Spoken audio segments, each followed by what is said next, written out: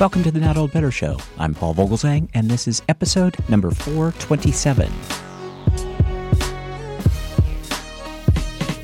As part of our Smithsonian Associates Inside Science interview series, our guest today is Dr. Stephen Grant. Dr. Stephen Grant will be presenting at the Smithsonian Associates The Science of CBD Anecdotes and Evidence. More details are available at our website.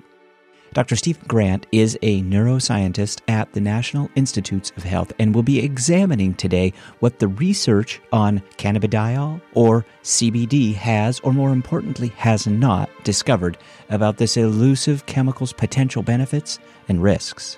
Of the more than 100 related chemicals found in cannabis plants, cannabidiol, CBD, has become almost as well known as tetrahydrocannabidiol, or THC, the substance that gets you high. Seemingly overnight, this has occurred. Now widely available in retail stores and websites, CBD has suddenly emerged as a popular consumer product. But it has been difficult to demonstrate exactly what CBD does.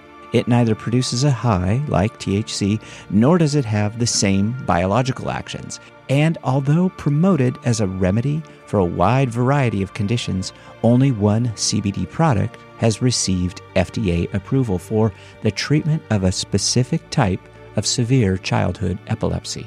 Much remains unknown about the effects, mechanism, long-term consequences, and legality of CBD. So please join me in welcoming to the Not Old Better Show, Dr. Stephen Grant. Dr. Grant has a brief disclaimer, and then we'll proceed with our interview.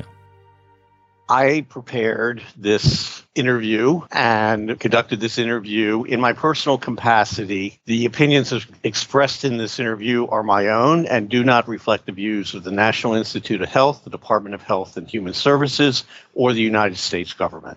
Dr. Stephen Grant, welcome to the program. Great to be here, Paul. Good to talk to you, too. I think this is a really important subject, and I think it's one that our Smithsonian audience is going to be very interested in. So we'll jump into that in just a moment. But why don't you tell us briefly about your upcoming Smithsonian Associates presentation? I will be presenting a lecture to the Smithsonian Institute Associates on cannabidiol, which is a subject of great scientific interest at this point in time. It has a lot of promise as a therapeutic agent, but it's also embedded in a quagmire of legal issues that makes it unclear what is the status of this compound for consumers. And I will attempt to explain what cannabidiol is, what it is as a drug, what it is as a chemical, what it is as a medicine, and what it is as a legal entity. Thank you. That's helpful to know that. I think my audience probably is going to know this as CBD, cannabidiol, also known as CBD. And so why don't we get into some of the details of CBD? I'll use that acronym. Tell us a little bit about what CBD is. Tell us a little bit about the history briefly and what exactly CBD does. So CBD is a chemical found in the cannabis plant. And there's a little bit of confusion right there because cannabis is also known under another name, which is hemp. But it's all the cannabis plant. So CBD is one of hundreds of chemicals found in the cannabis plant that is in a family called cannabinoids, meaning they are chemicals found within the cannabis plant. CBD is the second most prevalent chemical in the cannabis plant after its more well-known molecular cousin, tetrahydrocannabinol, also known as THC, which is the chemical that produces the high that is most associated with cannabis use. Interestingly, cannabidiol was discovered before THC. Even though cannabis has been used as a plant medicine for a very, very, very long time, thousands of years. The active chemicals were not discovered until the mid 20th century. So cannabidiol was discovered in 1942. And then its chemical structure was not described until 1963. This was about 20 years prior to the chemical isolation of tetrahydrocannabinol, or THC. There was some very early studies done in the 1980s that didn't make very much of an impact, but had indications that CBD might be a useful drug for seizures. In the 1980s, the receptors, those are the parts of a cell where drugs bind and have their action, were described for cannabinol. And those receptors were characterized in the 1980s and the 1990s and helped push forward the idea that THC has a direct effect in the brain. Up until that point, it was very unclear how THC worked. And then an endogenous chemical, one that is manufactured inside the body, was discovered in 1992 that works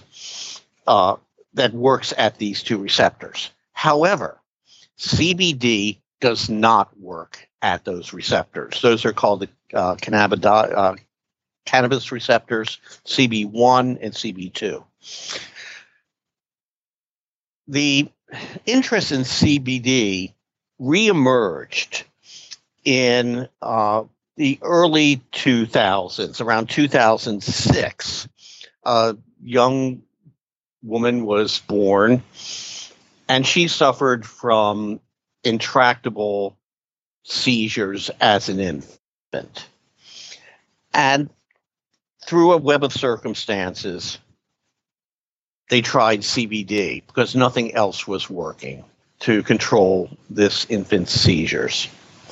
And CBD, a strain of marijuana, a strain of cannabis that had a high content of CBD, was bred. And when it was turned into an extract and given to the child, her seizures decreased remarkably. Deepak Chopra did a CNN piece on this in 2013, and after that, the interest in CBD skyrocketed, which then culminated in June of 2018 when the FDA approved a formulation of CBD for the treatment of intractable childhood seizures, and it's called Epidiolex, and it's manufactured by GW Pharmaceuticals. So that is a recognized FDA-approved medicine for these particular types of childhood seizures. We are with Dr. Stephen Grant. Dr. Stephen Grant will be presenting The Science of CBD, Anecdotes and Evidence. It's an evening program coming up Thursday, February 20th at 6:45 p.m. We're going to put links in the show notes to where you can find out more information about the program. And Dr. Grant is a neuroscientist. Dr. Grant, from a neuroscientific perspective, what does the research tell us about CBT? What do we need to know about that? And are there any clinical trials aside from the epilepsy study that you're referring to? Are we further down the path in understanding this CBD more regulatorily?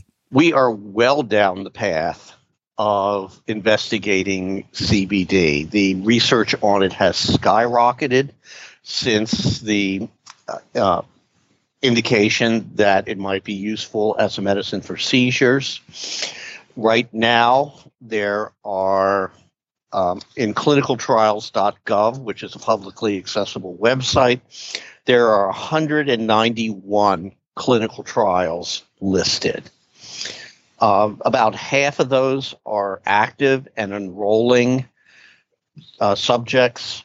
About 30 are not yet recruited. The rest are either active and not recruiting, or some have been terminated and withdrawn. So there's a lot of work going on in this area. However, there has not been a clear consensus emerging as to how CBD works or what conditions it is effective for. So that research is ongoing. And in clinicaltrials.gov, there are about 319 conditions that have been listed for CBD that these trials are investigating. Virtually anything that you can think of, CBD has been proposed to do that. There are an awful lot of myths out there about CBD as well as THC, but maybe give us a lay idea of how they're different, because I think these myths are confusing to audience. I think everyone is unsure of, does it get me high? Does it provide analgesic benefit? What are some of the myths? So CBD is very chemically related to THC. Carbon atoms form rings, and the difference between THC and cannabidiol is simply that one of those rings has opened up, and in cannabidiol, the ring is open. In THC, the ring is closed. That little bit of a chemical difference has profound effects on what these drugs do. THC gets you high. There's no doubt about that. And although THC also has some medical indications, it's most well known for people taking it to get high. It also has sedative effects. However, CBD does not get you high. There is no evidence from the ongoing data that CBD produces the kind of euphoria or high or sensory distortions that THC produces. So that has led a lot of people to think that it was safe. And then when the Farm Bill was enacted 2 years ago, Congress reclassified a particular strain of cannabis. Any cannabis plant that has less than 0.3% THC is now not considered to be covered by the Controlled Substance Act and is often referred to as hemp. So cannabis without THC effectively is hemp.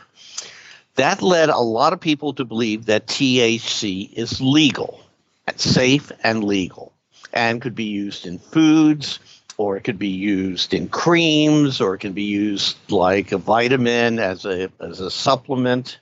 And those are all the products that you're seeing out on the shelves these days.